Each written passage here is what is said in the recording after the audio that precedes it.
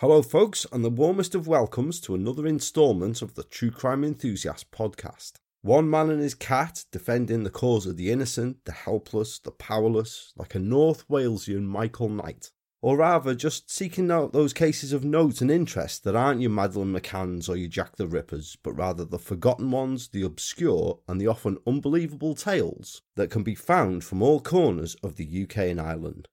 Bringing you these is myself, Paul, the creator, host and true crime enthusiast of the show's title, alongside the hairy football who likes to chip in with his little bell every now and again. You guys are the reason that I'm here doing this today. It's as wonderful as it always is having you here joining me, and I hope that as you're listening in, then you and yours are all good and you're all well.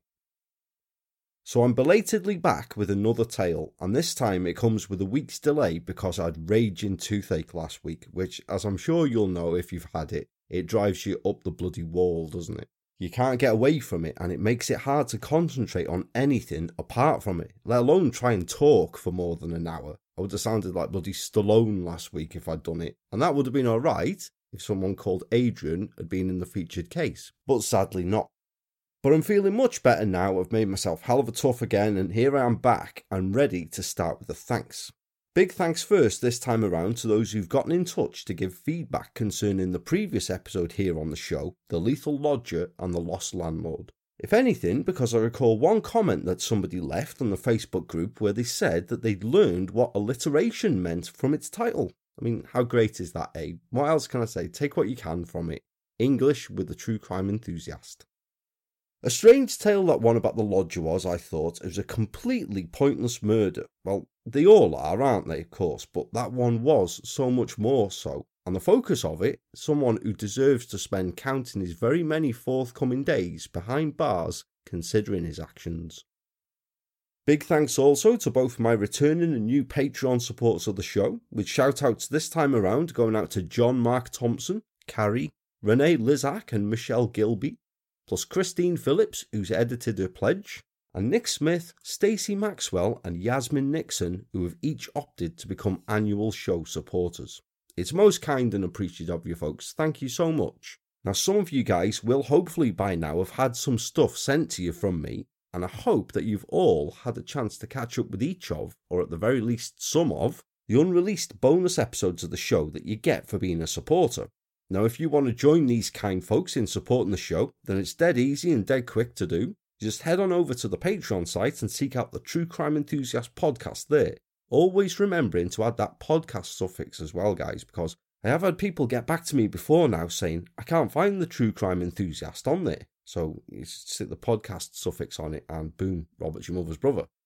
Or the ever-present link right to the show's Patreon is always in the episode show notes. You can quick as a flash be signed up and ready to listen to such unreleased available tales as The Samaritan and the Salvationist, New Year's Evil, The Madness at Mother Max, or the latest tale, Disfigured, with bonus episode number 39 coming before the end of the month it's out, and it'll cost you less than 4 groats and a ferret's egg to do. It's so cheap, guys.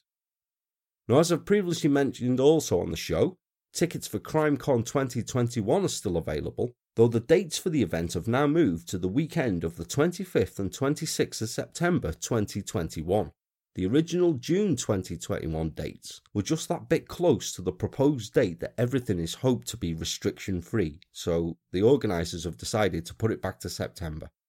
So fret not, if you've bought tickets for the June dates, then they are still valid for these new September ones, or full refunds are available if you aren't able to make these dates. For those still interested in getting yourself a weekend ticket for the event, which it does promise to be great, it's packed and containing no end of distinguished guests from the world of true crime, several of your favourite show hosts, plus myself, I'll be there of course,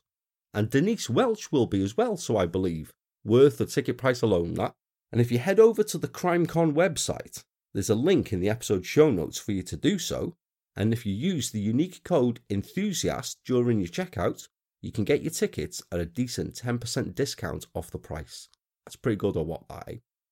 It does promise to be a decent weekend full of all sorts, and it'll be great to see some of you guys there to say hi to, perhaps even have a catch-up pint with. I look forward to it. So, for this episode and the next here on the True Crime Enthusiast podcast, I'm covering a tale that it's long been burning in me to do, and one that finds a bit of a different spin from the norm here on the show. It deals not so much with the events that place those focused upon in the tale in the nick, but with events afterwards, namely a prison break. Not that moody looking bugger with the crazy all over tattoo in the show that started ace but rapidly went shit. We're very firmly on the shores of the UK with this one and very much in the real world. We're off back more than 50 years for our tale to meet two characters, two long-serving prisoners who individually rebelled as much as they possibly could against a system they considered corrupt and unjust, and one that neither of them had any intentions of spending years of their sentences fighting from within their prison confines. The episodes have been created largely with the use of the autobiography of each of these, but I've tried to remain impartial here and I've stuck to the established facts and events, rather than side with the personal opinions of each, because any books written at the time by serving prisoners are going to tend to be a tad one-sided, aren't they, shall we say. Now, I do recommend each book heartily, as they've both made for fascinating, educated and insightful reading the way they've been written, and if you do read them, then I'm sure you'll see why I've opted not to be swayed by hearsay and opinion that you may read in them. I've also opted to title the episode based upon the nicknames each man was bestowed with over the years, and in this first part we'll meet our players, so please join the true crime enthusiast for part 1 of a tale that I've entitled Angel Face and the Muscleman. Born in 1931 in the then slum area of Shoreditch in London's East End, Walter Probyn was the second youngest of 6 children born to working class parents, having 2 older brothers and sisters and a sister younger than himself. Now, childhood was at the time rough as a badger's arse, I'm sure you can imagine, and Walter, or Wally as he soon became known, didn't even start school until the age of 7, just before the onset of World War II, and where soon after starting he was evacuated from with his brothers to Kettering in Northamptonshire, where he was subsequently taken home from a few weeks later after a visit from the boys' mother found them living in near squalor. After soon being evacuated once again, this time to Maidenhead in Kent, the boys were eventually brought home for good after constantly absconding from the billets that they were placed in whilst they were evacuated. Now, by this time very few schools were open in the London area as it was mid-war, and so largely Probyn, as we shall refer to him throughout the episode going forth, didn't attend school. Instead, he and the other children he grew up with were left to their own devices, to make their own fun, roaming around the bomb ruins, collecting war souvenirs, and spending each night down in the Anderson shelter, where Probyn was to experience firsthand on more than one occasion the horror of a nearby shelter receiving a direct hit from a bomb and the carnage that goes with all that. Grim, I'm sure you can imagine. By 1941 then, Probyn was just approaching 10 years old, and one of he and his friends' favoured games was playing make-believe soldiers, with plenty of theatres to do so in amongst the bombed-out remains of houses and business premises that were scattered about in the area that they lived. One day, whilst playing in a bombed-out cafe, Probyn and some friends came across a tin of peas that they used for some time as a prop in their games, before one day opening and actually eating some of them. Whilst doing so, they were spotted, and as gung-ho as this sounds, were then arrested and taken before a magistrate's court, charged with larceny of a tin of peas. Yeah, straight up. After admitting this, the court found him guilty, and for this offence, the 9-year-old Probyn received a period of probation. Now, conditions of this probation were that Probyn must attend school, but after being sent to a Catholic school, the only one in the area that was open, as a non-Catholic, the boy struggled here and began truanting, which meant he was breaking his probation and so was sent to an approved school, moving from here to a succession of remand homes. Now, already having a roaming spirit in him, he would abscond frequently from these, only to be caught at home and dragged back, and eventually began living rough when he would take his leave of absences from these, stealing food to survive. When he was caught, a cycle of corporal punishment, resentment and absconding again began. Probyn himself claims in his book that in some of the approved schools he spent time in, this punishment would be meted out in public, the boy who had absconded being paraded in front of the whole school, who would then be informed that they had all lost privileges due to his actions. they'd then be left to attack him in retribution. Other times, the masters there would just initiate their own type of punishment. Now, if you've seen the film Scum, then you've got a pretty good idea of what I'm talking about. Now, quite understandably, if you're living with this and the horrors that go with such places, then you're going to abscond if you've got the chance to, aren't you? It's a no-brainer, that, isn't it? But then the cycle continues, it doesn't get any better, and eventually as youth gets older, they will move on from approved schools to Borstal, and then on to prison.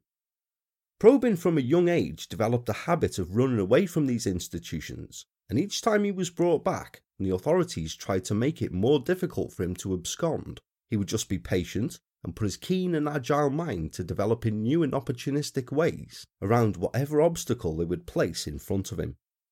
For example, at one remand home, he managed to covertly grab a bunch of keys as soon as he was brought into the reception there upon arrival, but soon realised that he wouldn't have chance to use them because he was being too closely supervised.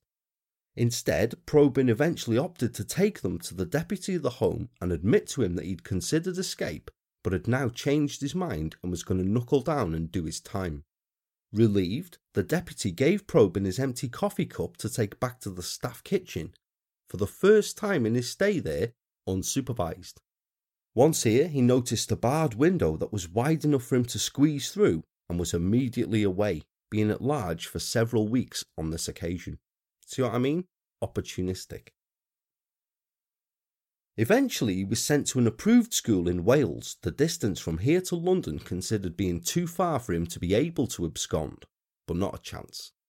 After only a week, Probyn absconded from here and made his way to Swansea, where he stowed away on a train and made it back to Paddington Station.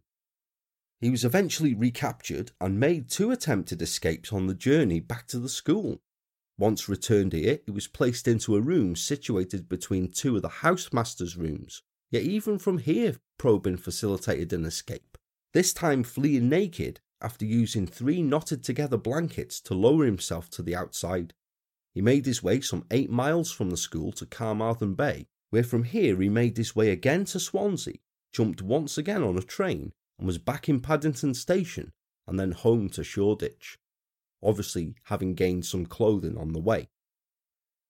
Becoming this kind of Houdini, Probyn was even able to get out of police cells for a time, because up until the age of 14, he was wiry and lithe enough to be able to fit through the small hatches in the cell doors. He would bang and create a disturbance for so long that he was eventually ignored by the authorities, which would allow him to bang the closed hatch to make the outside catch jump outwards, whilst at the same time placing the flat of his hand against the hatch and pulling downwards. Now, after a bit of trial and error, these actions would coincide, and once they had, he'd be out through the open hatch and into the hatch leading to the air shaft, and then onto the roof, and then away, a process that he did at least 8 times from police stations including Old Street, Hackney, Victoria and Rochester Row. Because he became so practised and polished at escaping from remand homes whilst awaiting return to the approved schools, the authorities took to having Probyn remanded in prison, and at age 13 in 1945 he was first sent to Wormwood Scrubs for 3 months imprisonment, following which he was back in approved school. Soon after this, Probyn absconded once again, this time whilst being let out for an exercise period, and it was during this time on the run that Probyn committed his first crime of violence. For during his inevitable recapture that followed some weeks later, a plainclothes police officer was stabbed in an altercation with him, albeit non-fatally. It was this action that led to Probyn being dubbed the Terror of Hoxton, the Hoxton Houdini, or the Dimpled Demon by the press, though the more common moniker and label he was destined to live with was Angel Face, the press sensationalising this 14-year-old angelic-looking tearaway who had stabbed a police officer. Now, in fact, Probyn looked nothing like angelic, really. He had a face like a robber's dog, and that's not meant to be cruel, that's just me being apt. Following this, he was again remanded to the Scrubs for a remand period of almost 12 weeks, spending time between the punishment cell, a bare cell with just a mattress in, before moving on to the psychiatric ward, before he eventually arrived at Central Criminal Court, more commonly known as the Old Bailey, for his trial. Here, after spending time in the same holding cell underneath the court that the likes of celebrated British murderers such as Heath and Haig had recently been in, at the last moment Probyn was advised by his barrister to plead guilty, and after doing so, received a 4-year prison sentence for a charge of grievous bodily harm. Following this, he found himself back in the scrubs for a short time, before being carted off to Monster Mansion itself, Wakefield Prison up in Yorkshire, somewhere we shall visit again before this series is out. Here he spent the next 34 months with no entitlement to remission. But even before he was sent to Wakefield, Probyn's mind was not on how he was going to do his time, but rather being put to use about how he could get out of there, not wanting to spend even a day longer in custody. Underneath his A-wing cell in the scrubs was a basement used by the engineering maintenance works, which Probyn thought if he could break through to, he could use materials there to be over the wall and away.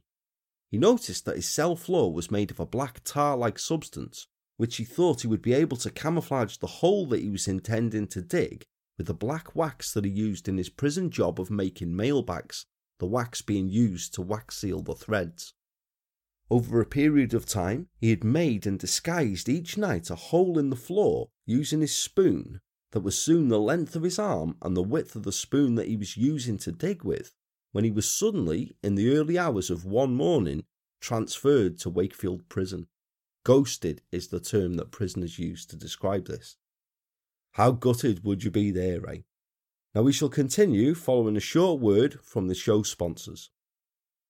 This episode is sponsored by BetterHelp. Now, what a year it was last one, eh folks? It's been one to write off, hasn't it? And understandably, people are struggling. For some, it might just be the knock-on effects of the situation that the world is facing right now. But for others, there may be that more personal, specific thing. You may be worrying about your loved ones, how you can be there for them as best and as much as you can be. We've all got unique situations, haven't we?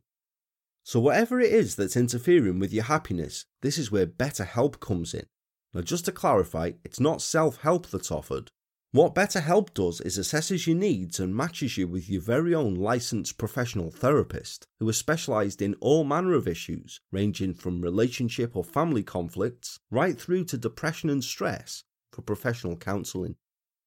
BetterHelp is available for clients worldwide. It's much more affordable than any traditional offline counselling, with even financial aid available if it's needed, and you can start communicating in less than 24 hours in a convenient, safe and confidential online environment.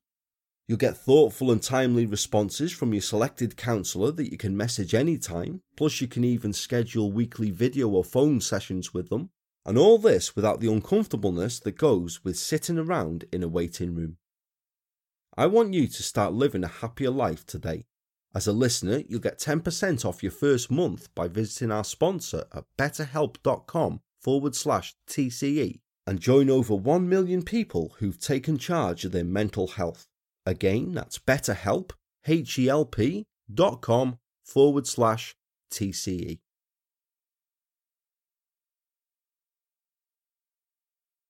Several days after arriving in Wakefield Prison then, Probyn was sent to work in the tailor shop there, which he claims in his autobiography that he hated and soon refused to work in due to the constant unwanted sexual advances from other prisoners that he received there. This led to repeated trips to the punishment wing and solitary confinement for him before he once again returned to the tailor shop, but this time stealing 2 cutting knives from the machine in there. Probyn concealed these and covertly serrated the edges of them, making them into rudimentary saws with which he began cutting the bars of his cell window. He claims that he was informed on for doing this and received a lengthy spell in the punishment block for doing so. By this time, as you can probably imagine, Probyn had gained a reputation as a troublesome prisoner and was constantly in solitary, placed on a punishment diet, subject to all manner of ways in which the officers could make, according to the so-called rules, of course, life hell for him. Things like constantly ordering him to get a haircut, which when he did, they would say wasn't short enough and place him on report for disobeying an order. When he would outright refuse, because there is only so much haircut that you can have after all, And off topic, I had such a satisfying post-lockdown one the other day because I was starting to look like that I should be out solving bloody mysteries with a dog. Back to the punishment block Probyn would go. Because he had been, he discovered later, unlawfully treated by being placed on a punishment diet as a minor, he eventually created the first of many petitions that he would submit to the Home Office about the treatment he received at the hands of prison staff, although none of which were ever acted upon by authorities. He was seen by a board of visiting magistrates as a result of this one, however, but prison authorities denied ever having sentenced him to a punishment diet, and perhaps coincidentally, or perhaps he'd become such a pain in the arse that it was the easiest thing to do, in 1949, Probyn was then certified and sent from Wakefield Prison to Rampton Secure Hospital in Nottinghamshire. Now privately, Probyn claims in his book, a doctor there told him that even though he'd been certified as, and you've got to bear in mind the times here, what Probyn describes in his book as being a moron under the Mental Deficiency Act 1913, he was actually no more mentally deficient than himself or any of the staff there. Probyn had been certified because he was a nuisance and an embarrassment to the penal authorities.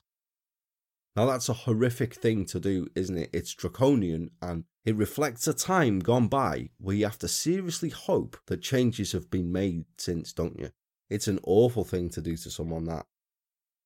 Probyn's book contains several horror stories of some of the disturbing sights and cruelty that he saw there in Rampton upon his initial stay in E1, the reception ward, before after some weeks being moved to E3, where he befriended another patient who had been sent there simply for being a nuisance, a reported escaper that he refers to in his book as Wilf. Almost immediately, the two began plotting an escape together. Now, several escape attempts had been made from Rampton before 1950, and hospital staff had in place procedures to combat escapes taking certain courses, so the two decided to make a unique one to throw staff into confusion and to give themselves extra chance. As Probyn describes it then, one day in December 1950, the two were outside on an exercise period when they suddenly broke off from the party and ran to the bottom wall of the yard, where they here shinned up a drain pipe each and onto the roof of one of the wards, where they ran along here and made some 10 to 15 foot leap across to the lower level workshop roof. They then ran back along the length of this towards the female ward side of the institution, then down over a low wall and out onto open fields behind, pursued by just one officer, the escape having taken hospital staff totally by surprise.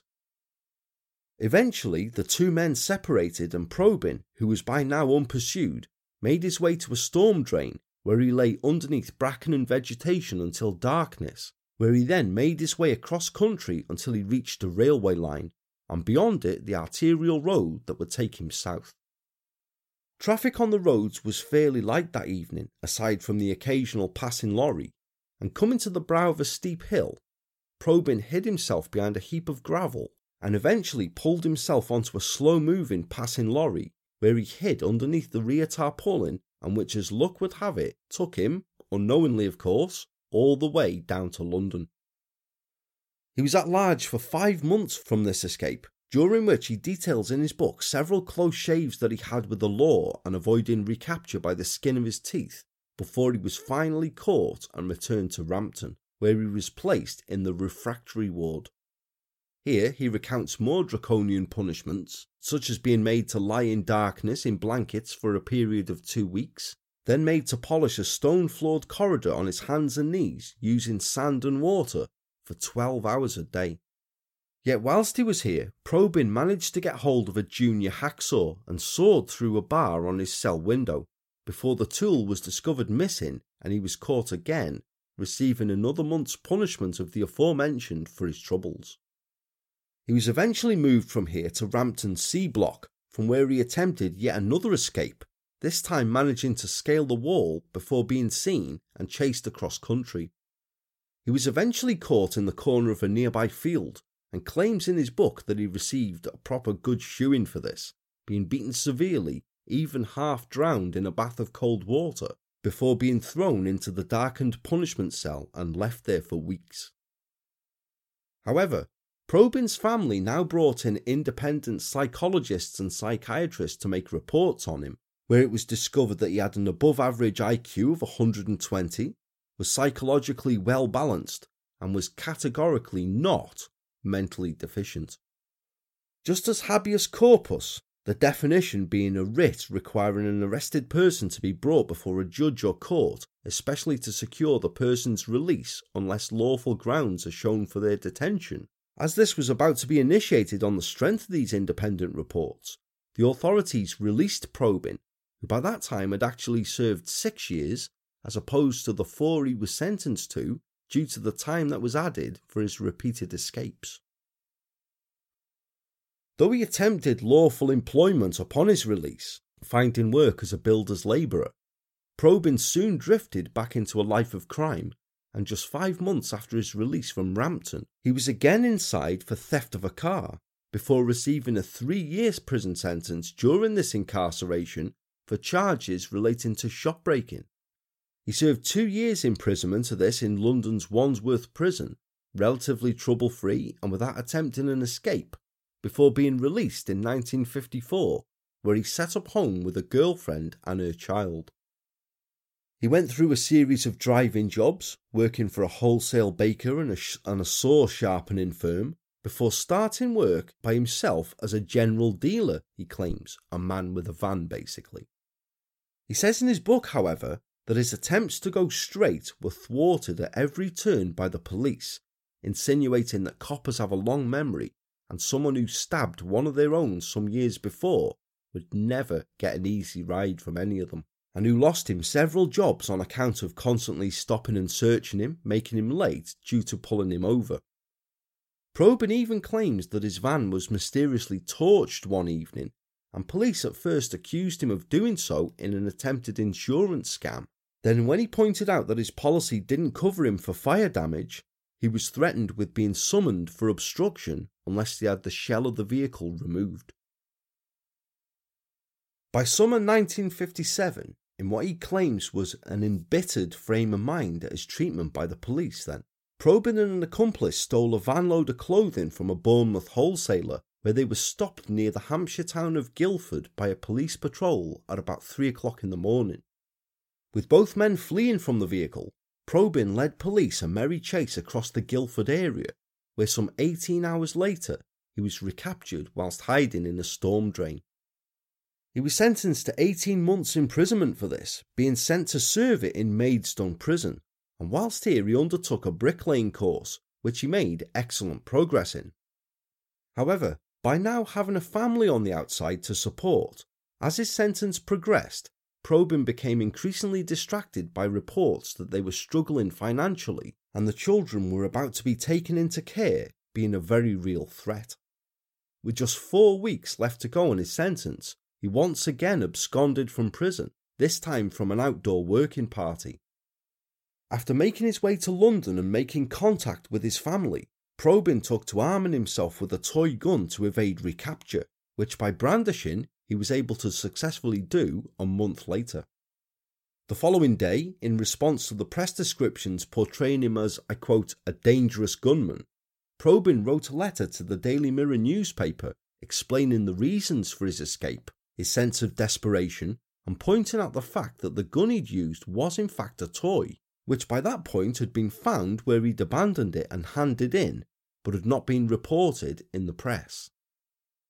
He then agreed to a meeting with a Mirror reporter, hoping, he claims, to give his version and have the advantage of handing himself in, but the reporter turned out to be an undercover police officer and Probyn was caught bang to rights again. For the second time, Probyn faced a trial at the Old Bailey, where he pleaded guilty to resisting arrest with the use of an imitation firearm and was sentenced to, I quote, 2.5 years to commence at the expiration of the sentence you are now serving.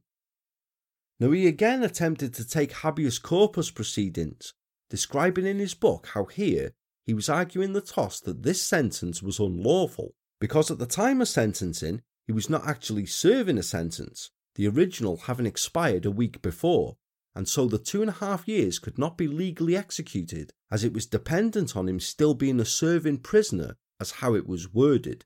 When I was researching the episode, it battered my head beyond belief writing that paragraph, I tell you.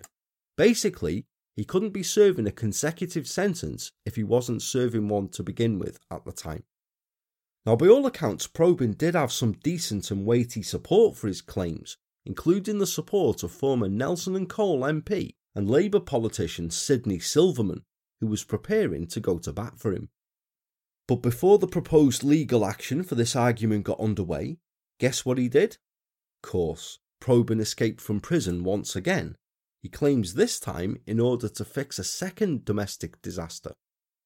This time in Wandsworth Prison, Probyn acquired and swallowed several small balls of carbolic soap, which when combined with strenuous exercise to make him sweat and a good bit of acting, gave him the appearance of an extremely sick man, high temperature, flushed and appearing doubled up in pain. When an officer opened Probyn's cell door after responding to him repeatedly ringing his bell, he was immediately conveyed to the prison hospital, and when the medical officer examined him here, it was decided that Probyn was suffering from acute appendicitis and was ordered to the former St. James Hospital in Balham for an emergency operation. He was escorted here in ambulance by 2 officers, and once in a cubicle in the casualty department, with a few metres of distance between him and the supervising officers, Probyn was up and away like a belt-fed wombat. From here he made his way to an acquaintance in East London, obtained a change of clothing, and was back away to sort out the financial mess that his family was in, which he did so by dealing in stolen property.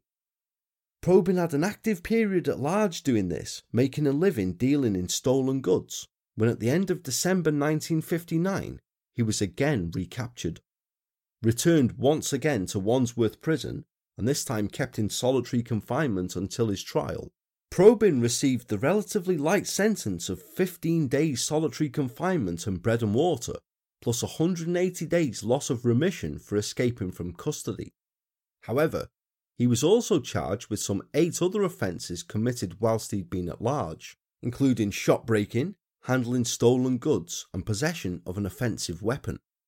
Convicted of these, he was sentenced to a further 5 years imprisonment, which he began with a spell in London's Pentonville prison, the prison where Crippen, Heath and Christie all met their end, and where, pop trivia quiz, past notable inmates have over time included 3 famous Georges: George Best in 1984 for driving under the influence of alcohol and assault, Boy George in 2009 for the assault and false imprisonment of a male escort, and in 2010 George Michael for drug driving offences.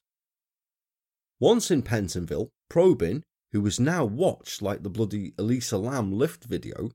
began further studying the law in an attempt to initiate legal proceedings against the authorities that he believed had unjustly treated him, before at the end of 1961 he was transferred to Dartmoor Prison in Princetown in the county of Devon, arriving there as prisoner number 236. Now, by all accounts, Dartmoor Prison, today it's a closed Category C prison, it's a foreboding looking structure, its high granite walls dominating the moorland on which it stands. But at the time we're talking about, the early 1960s, large parts of it were in a severe state of disrepair. It had been opened at the beginning of the 19th century, at the time designed to incarcerate prisoners of war, but had been reopened as a civilian prison in 1851 and has run as such ever since, bar a 3-year period from 1917 when it was converted into a Home Office work centre for certain conscientious objectors granted release from prison. Bit of triv, it also features in several of the Sherlock Holmes stories, including arguably the most famous one, The Hound of the Baskervilles, which is good, but it's not my favourite Holmes story. That happens to be Silver Blaze, if anybody's interested. Because large parts of Dartmoor were in disrepair at the time, parts of the old wall were falling down, large gaps were in the existing masonry of it, it wasn't as escape-proof as it was set out to be. However, the moor itself that it stood on was that vast and that eerie, filled with bogs and trenches and notorious for the thick Dartmoor fog that can just apparently creep in from nowhere at any time, that it deterred the majority from attempting to flee. Nevertheless, there were a few triers, and whenever an escape happened, the entire prison population would be locked up for anything up to 2 or 3 days solid, whilst the more was searched for the escapee. Now, more often than not, the escapee would soon be brought back after fleeing, soaked and suffering from exposure, having walked into one of the roadblocks set up by the local police, or after spending ages walking around ostensibly in circles on the moor. Probyn had been released from Dartmoor to hostile conditions by early 1964, and after getting married on the 1st of June of that year, was soon rearrested on charges of shop breaking, for which he was ultimately convicted and given a further 5-year sentence, and was back in Dartmoor before he knew it. By the time he'd been there another 7 months, Probyn was working as a plasterer's labourer undertaking repairs to several of the officers' houses, an estate of quarters which ringed the prison, and the second time that the Hoxton Houdini had found himself there, placed on an outside working party. He had also by this time, after studying the terrain and the surroundings, decided it would be a good idea to acquire for himself a magnetic compass, which he duly did, and by the time he decided to make an escape attempt once again, hid it in one of the officers' houses that he'd been working in. On the day of his escape, Probyn loaded up his required plasterboards and equipment early so he wouldn't be in demand too soon and dropped them off, and then, carrying a forgotten bag of plaster for cover, made his way past the row of houses and then dropping the plaster, sprinted over a gate onto fields which bordered the moor itself. From here he headed first in a southerly direction, avoiding both pursuing prison officers and civilian workers, until nightfall when he found himself sinking into a bog that he'd just run into. Displaying remarkable presence of mind, Probyn stood still and waited, knee-deep in this, for a passing car headlight that he could gather his directional bearings from, before he was out of there and continued southeasterly until he came upon the Avon Dam Reservoir just north of Shipley Bridge, narrowly avoiding a party of soldiers who were out on an orienteering exercise. From here, Probyn claims in his book that he hid during the hours of daylight in undergrowth or in remote barns or ruined stone cottages, determined to move only under cover of darkness, constantly on foot and moving in a northeasterly direction until he found himself on the northern fringes of Exeter, which is some considerable distance to have made on foot across such uninviting terrain. After detailing a few more close shaves with both police and civilian workers, Probyn claims to have made it further across the country to Salisbury Plain, which is predominantly in Wiltshire, and from here, moving along a railway track to the station of Porton, near where he spotted a lighted telephone kiosk. Taking a chance, by this time utterly exhausted, Probyn made a reverse charge telephone call to an unnamed associate, and when connected, passed him the following message. My lorry is broken down, I've got myself covered with oil, and I've got no money to get it repaired. Can you bring down some food and clothes when you come? I'll wait by the Porton Hotel next to the railway station here. Now, whoever was on the other end of the phone, and in his book, Probyn doesn't say who it was, of course, the code of honour amongst thieves probably meaning him not wanting to drop anybody in the shit to face charges of aiding and abetting an escaped prisoner, in print. Whoever was on the end of the phone would know in crim speak that this was Probyn telling him in code where he was and to come and collect him sharpish, paranoid that the call may be being eavesdropped upon and conscious at any time that police may converge on his point. He details in his book waiting for what seemed like an eternity before he noticed from his vantage point underneath a nearby hedge a car with its side lights on moving very slowly through the village and stopping near the prearranged spot. Stealthily approaching the vehicle, conscious that this may have been police tipped off by the operator, a voice he knew suddenly called out, "Wally!" Safe, Probyn was immediately bundled inside and covered with a blanket, and the car began its swift journey back to London. Once back in London, Probyn and his family now spent a period, all of them on the run, moving from place to place, before he details a return trip to London on the 15th of October 1964 to obtain a new car from an acquaintance, frequently changing vehicles to avoid detection and recapture. It was at this meeting that a violent clash with a group of fellow criminals, in the presence of his wife, and stemming from their opinion that Probyn was responsible for the shooting of one of their own number occurred, leading to Probyn shooting at one of them before being chased, outnumbered, and beaten unconscious. He awoke to find himself in a police van, speeding him to Poplar Hospital, which Probyn claims must have taken the longest route possible to arrive at, in order to give the several officers in the back enough time to give him the hiding of his life.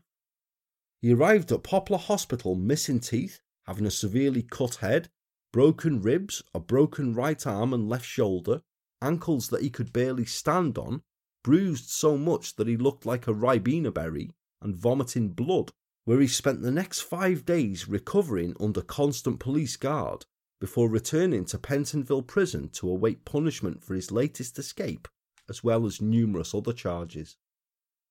Charged with shooting with intent to cause grievous bodily harm or to resist arrest, at a subsequent trial the jury found Probyn guilty and he was sentenced to 12 years imprisonment, whilst his wife received 5 years for her part, and he found himself back in Wormwood Scrubs, the very first prison in which he'd been incarcerated in almost 20 years before.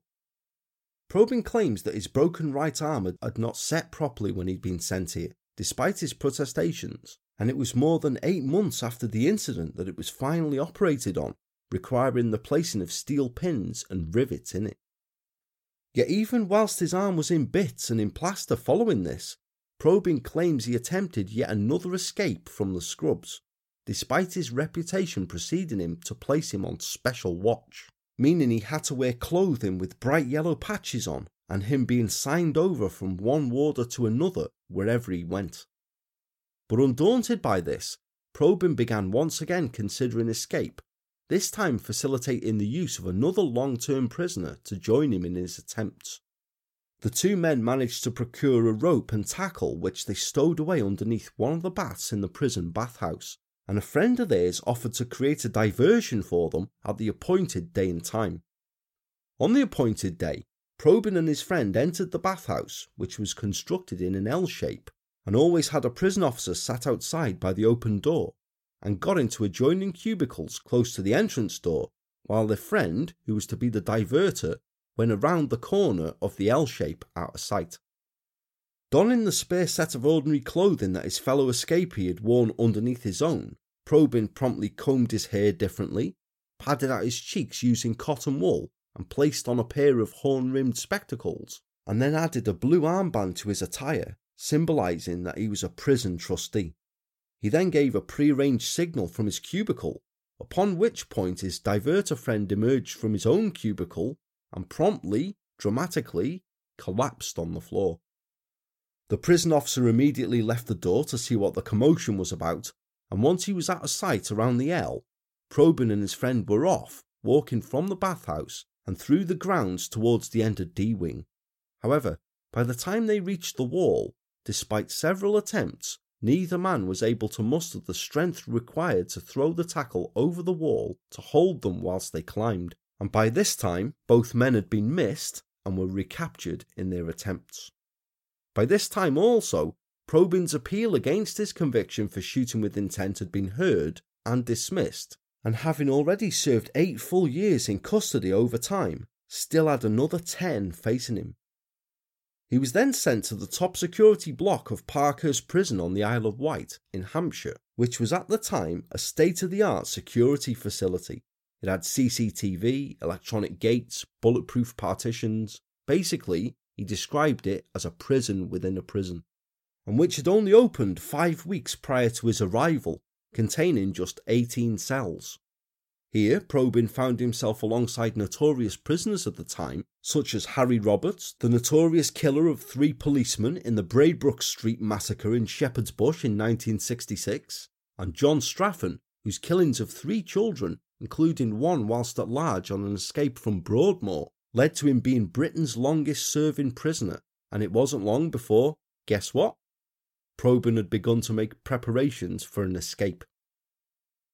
Over the next 18 months, Probyn claims to have obtained both an Ordnance Survey map of the Isle of Wight and an Admiralty map of the Solent, had facilitated some crude, small magnetic compasses, and obtained plastic bags that he and his fellow escapees intended to fill with air to aid buoyancy should they need to swim the Solent upon escape, But whilst waiting for the clocks to go back to make their escape, signalling the extra hour of darkness needed to afford them extra cover, the maps and items were found in his cell during a weekly search. A couple of days later, at 4 AM, Probyn was ghosted once again to another prison, this time to the high security wing of Her Majesty's Prison Durham in the county of the same name in the north of England. And it was at Durham, Nick, where he was to meet the man who joined him in arguably his most celebrated escape.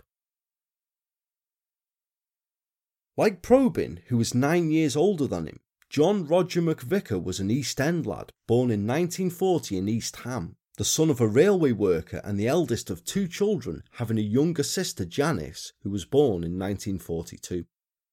Now, his family dynamic was a disturbed one, his father being a cold and morose man of Scottish origin, totally uninterested in his children, a character who was totally at odds with the warmth of his mother, who McVicker worshipped, and both he and his sister were brought against the background of their parents' constant arguments and rows, and the occasional displays of domestic abuse brought on between the two by his father's heavy drinking, which had descended into full-blown alcoholism by the time McVicker started school in 1945. With no strong male role model in his life then, McVicker was to claim years later that the first ambition he ever harboured was to be the best fighter in the infant school that he attended, before this gave way in primary school to an obsession with sports and any physical activities that he believed carried prestige in the eyes of others, perhaps to make up for the non-existent admiration from his father. However, his competitive nature and strive for dominance over his companions also flourished with this, and the values that McVicker adopted from his early years of schooling were to be tough, that fighting was the best method of settling any dispute, and that courage and success in showing aggression provided the only true basis for his self-esteem. He was also left with a disbelief in and a barely disguised resentment of authority, feeling that it was never to be obeyed unless he wished, or the consequences of disobedience outweighed the point of disobeying it. By age 7, when he started primary school, McVicker had established himself through a series of fistfights as the best fighter in his year, and his competitive nature increased, be it on the football field or the cricket pitch or even in the boxing ring. Yet by no means unintelligent, from an early age he'd mastered chess and had read and enjoyed such books as Wuthering Heights and Little Caesar, with the love of reading and learning instilled in him from an early age by his mother. McVicker became of the opinion that working hard at school carried with it a very definite negative rating in the peer group stakes, and was reluctant to push himself to his full potential academic capacity, instead concentrating his efforts on maintaining his position as the school tough. However, McVicker passed the 11 plus and adopted to attend the Cooper's Company School, a grammar school in the Mile End Road, which he began attending at the beginning of the 1950s. And it was here that he at first spurred himself on to work harder academically, when his first term exam results placed him into the lower middle set of the year. By the end of that school year, he came out top of his class academically and in the top 10% of the entire year. However, following this, it began a slow decline in his academic performances, as he lost the sense of competition to spur him on, though he continued to improve sporting-wise by now adding rugby, cricket and boxing to the fields that he was a rising star in. By the time he was 15 years old, his schooling had deteriorated to the point where he became disruptive and subversive when he was in class, and he was to leave school the following year with no academic qualifications. Instead, McVicker began a life of juvenile delinquency, skipping school and generally getting up to devilment, hanging about in billiard halls, milk bars, chasing the opposite sex, smoking, and experimenting with substances such as benzodrine and marijuana. It was at this time that McVicker received his first criminal conviction for being in possession of an offensive weapon, a file that he had adopted carrying as part of the teddy boy uniform that he wore for the style of the time that he identified with, although he was conditionally discharged for the offence. But the seeds were sown for the life that he chose, and by age 16 he had decided that crime would pay, and had joined a group of 8 or 9 other young criminals with a similar outlook, who began raiding shops and warehouses, selling on the stolen goods at a marked down price.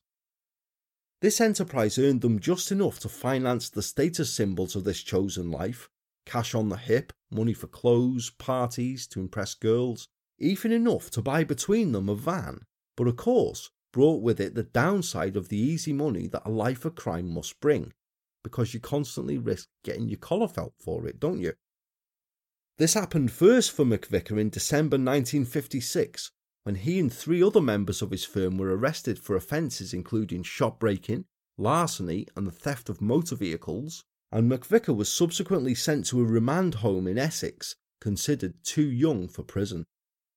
He absconded from the home after only a few days and was persuaded by his mother to give himself up, following which he was sent to prison on remand. By the time he appeared for sentence in February 1957, he was sentenced to Borstal training, which for the first 3 months of his sentence took place in a separate wing from the main prison at Wormwood Scrubs, before he was transferred to Portland Borstal, which is today Your Majesty's Prison Portland in Dorset.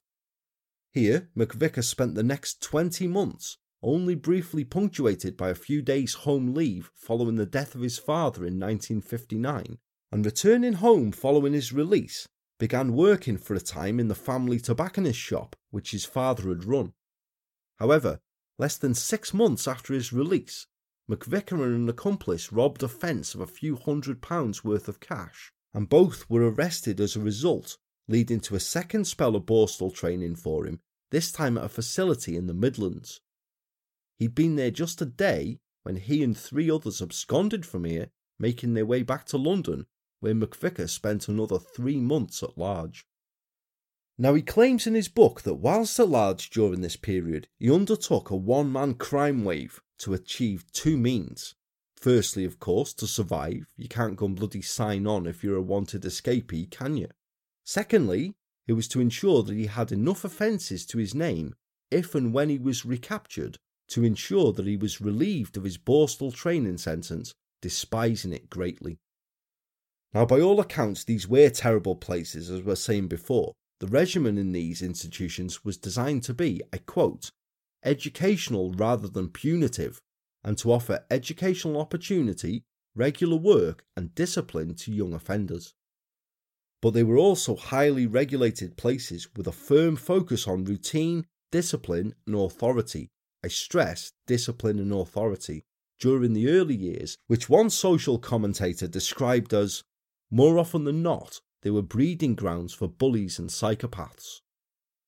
Now, I mentioned the same thing earlier, didn't I? If you've seen the film Scum, then you'll have a picture of what I'm talking about here. And if you haven't seen it, then it's a film that's well worth a look at, even if it's just to see a youthful Ray Winston having a face that isn't bloody redder than a London bus. And don't forget your tool.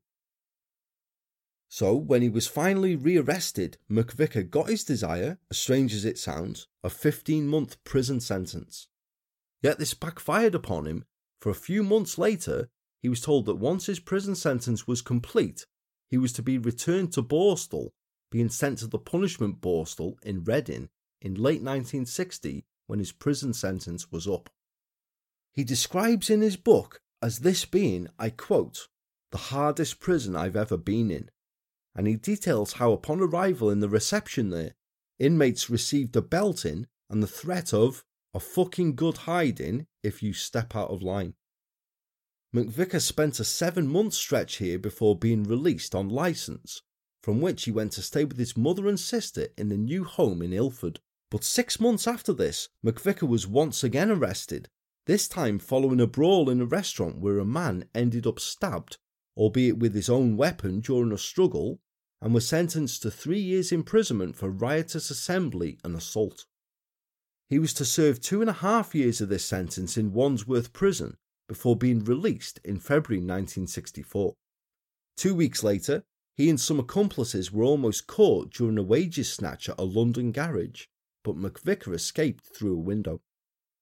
He continued in this vein for the next 6 months, committing wages snatches and shop breaking right through the summer of 1964, by which time he'd also begun a relationship with a woman from the local area, Sheila, who became pregnant with his child.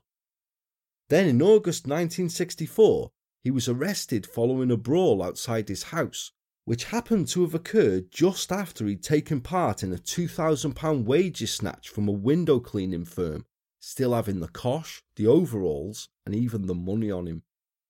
Remanded in Brixton Prison to await trial, charged with the robbery this evidence related to, as well as offences related to the aforementioned garage robbery, McVicker was now looking realistically at the prospect of a sentence of anywhere between 7 and 14 years imprisonment. In the end, he received an 8-year sentence, beginning this back in Wandsworth Prison, but soon moving down to Parkhurst, where he entered a well of despair for the first time that he claimed in his life. He felt lonely, isolated from his mother, who by that time had been crippled with worry about him, his sister Janice, who he was close to, and whose relationship with him had been somewhat fractured due to him only being an intermittent presence in her life whilst out of prison. His girlfriend Sheila was heavily pregnant with his son, Russell, whose birth he would miss and whose life he would not be around to be a part of for at least the first few years of it. And though he had, by age 25, got what he himself admits that he craved, in the eyes of other prisoners he was a man of respect, someone with a reputation. Machismo is a word that McVicker uses often in his autobiography. It doesn't really sound worth the swap there, does it?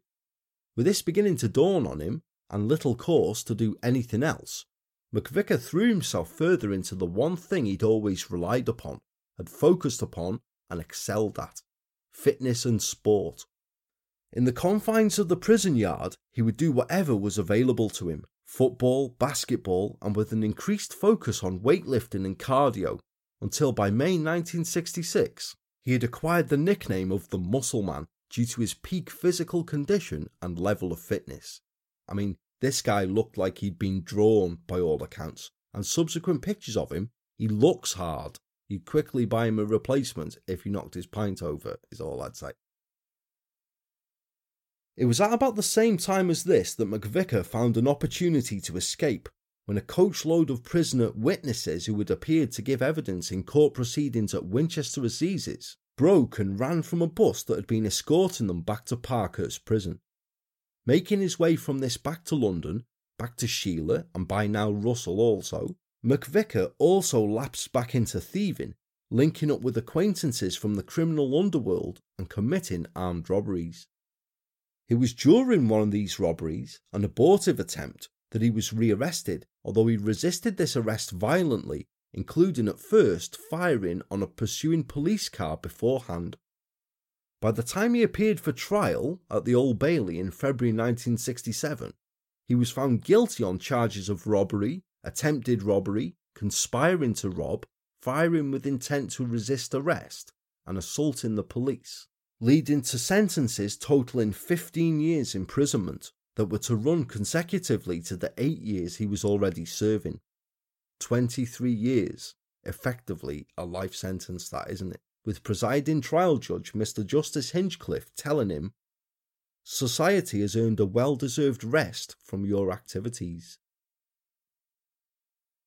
Sent straight from the Old Bailey following his sentencing to the high-security wing of Chelmsford Prison in Essex, McVicker was once again involved in an escape attempt, when on Friday the 1st of September 1967, a group of prisoners in the high-security wing rushed 4 prison officers as they were preparing to oversee them having their evening meal and taking their keys.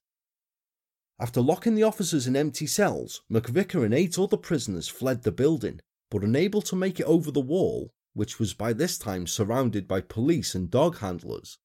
instead climbed onto the roof of A Wing, where they spent the next few hours pelting police and prison officers with stones and slates, and receiving a soaking from a fire hose in return, before realising the futility of them sitting up there, and came down peacefully.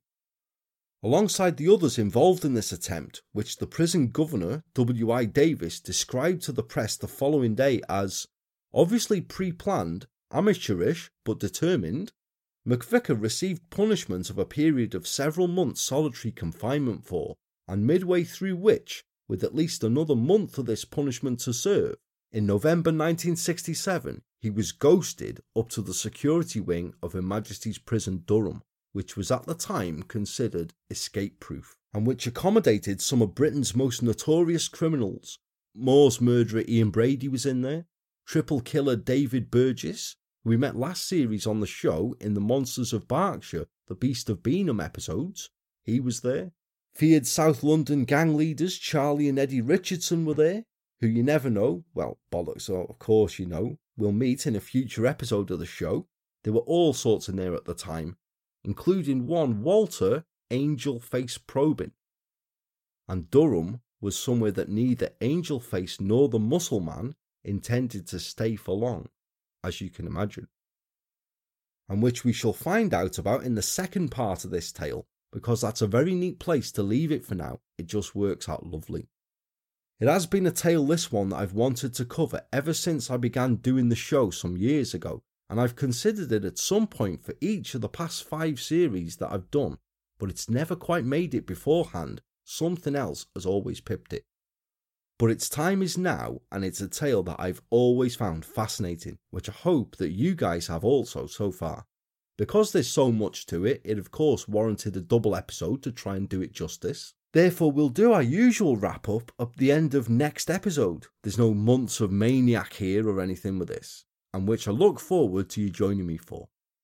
Until then, all that remains for me to say is that I thank you all kindly for joining me here today, and that I still am, and hopefully still will be Paul, the true crime enthusiast, wishing you guys all good and safe times, and I shall speak to you all very soon.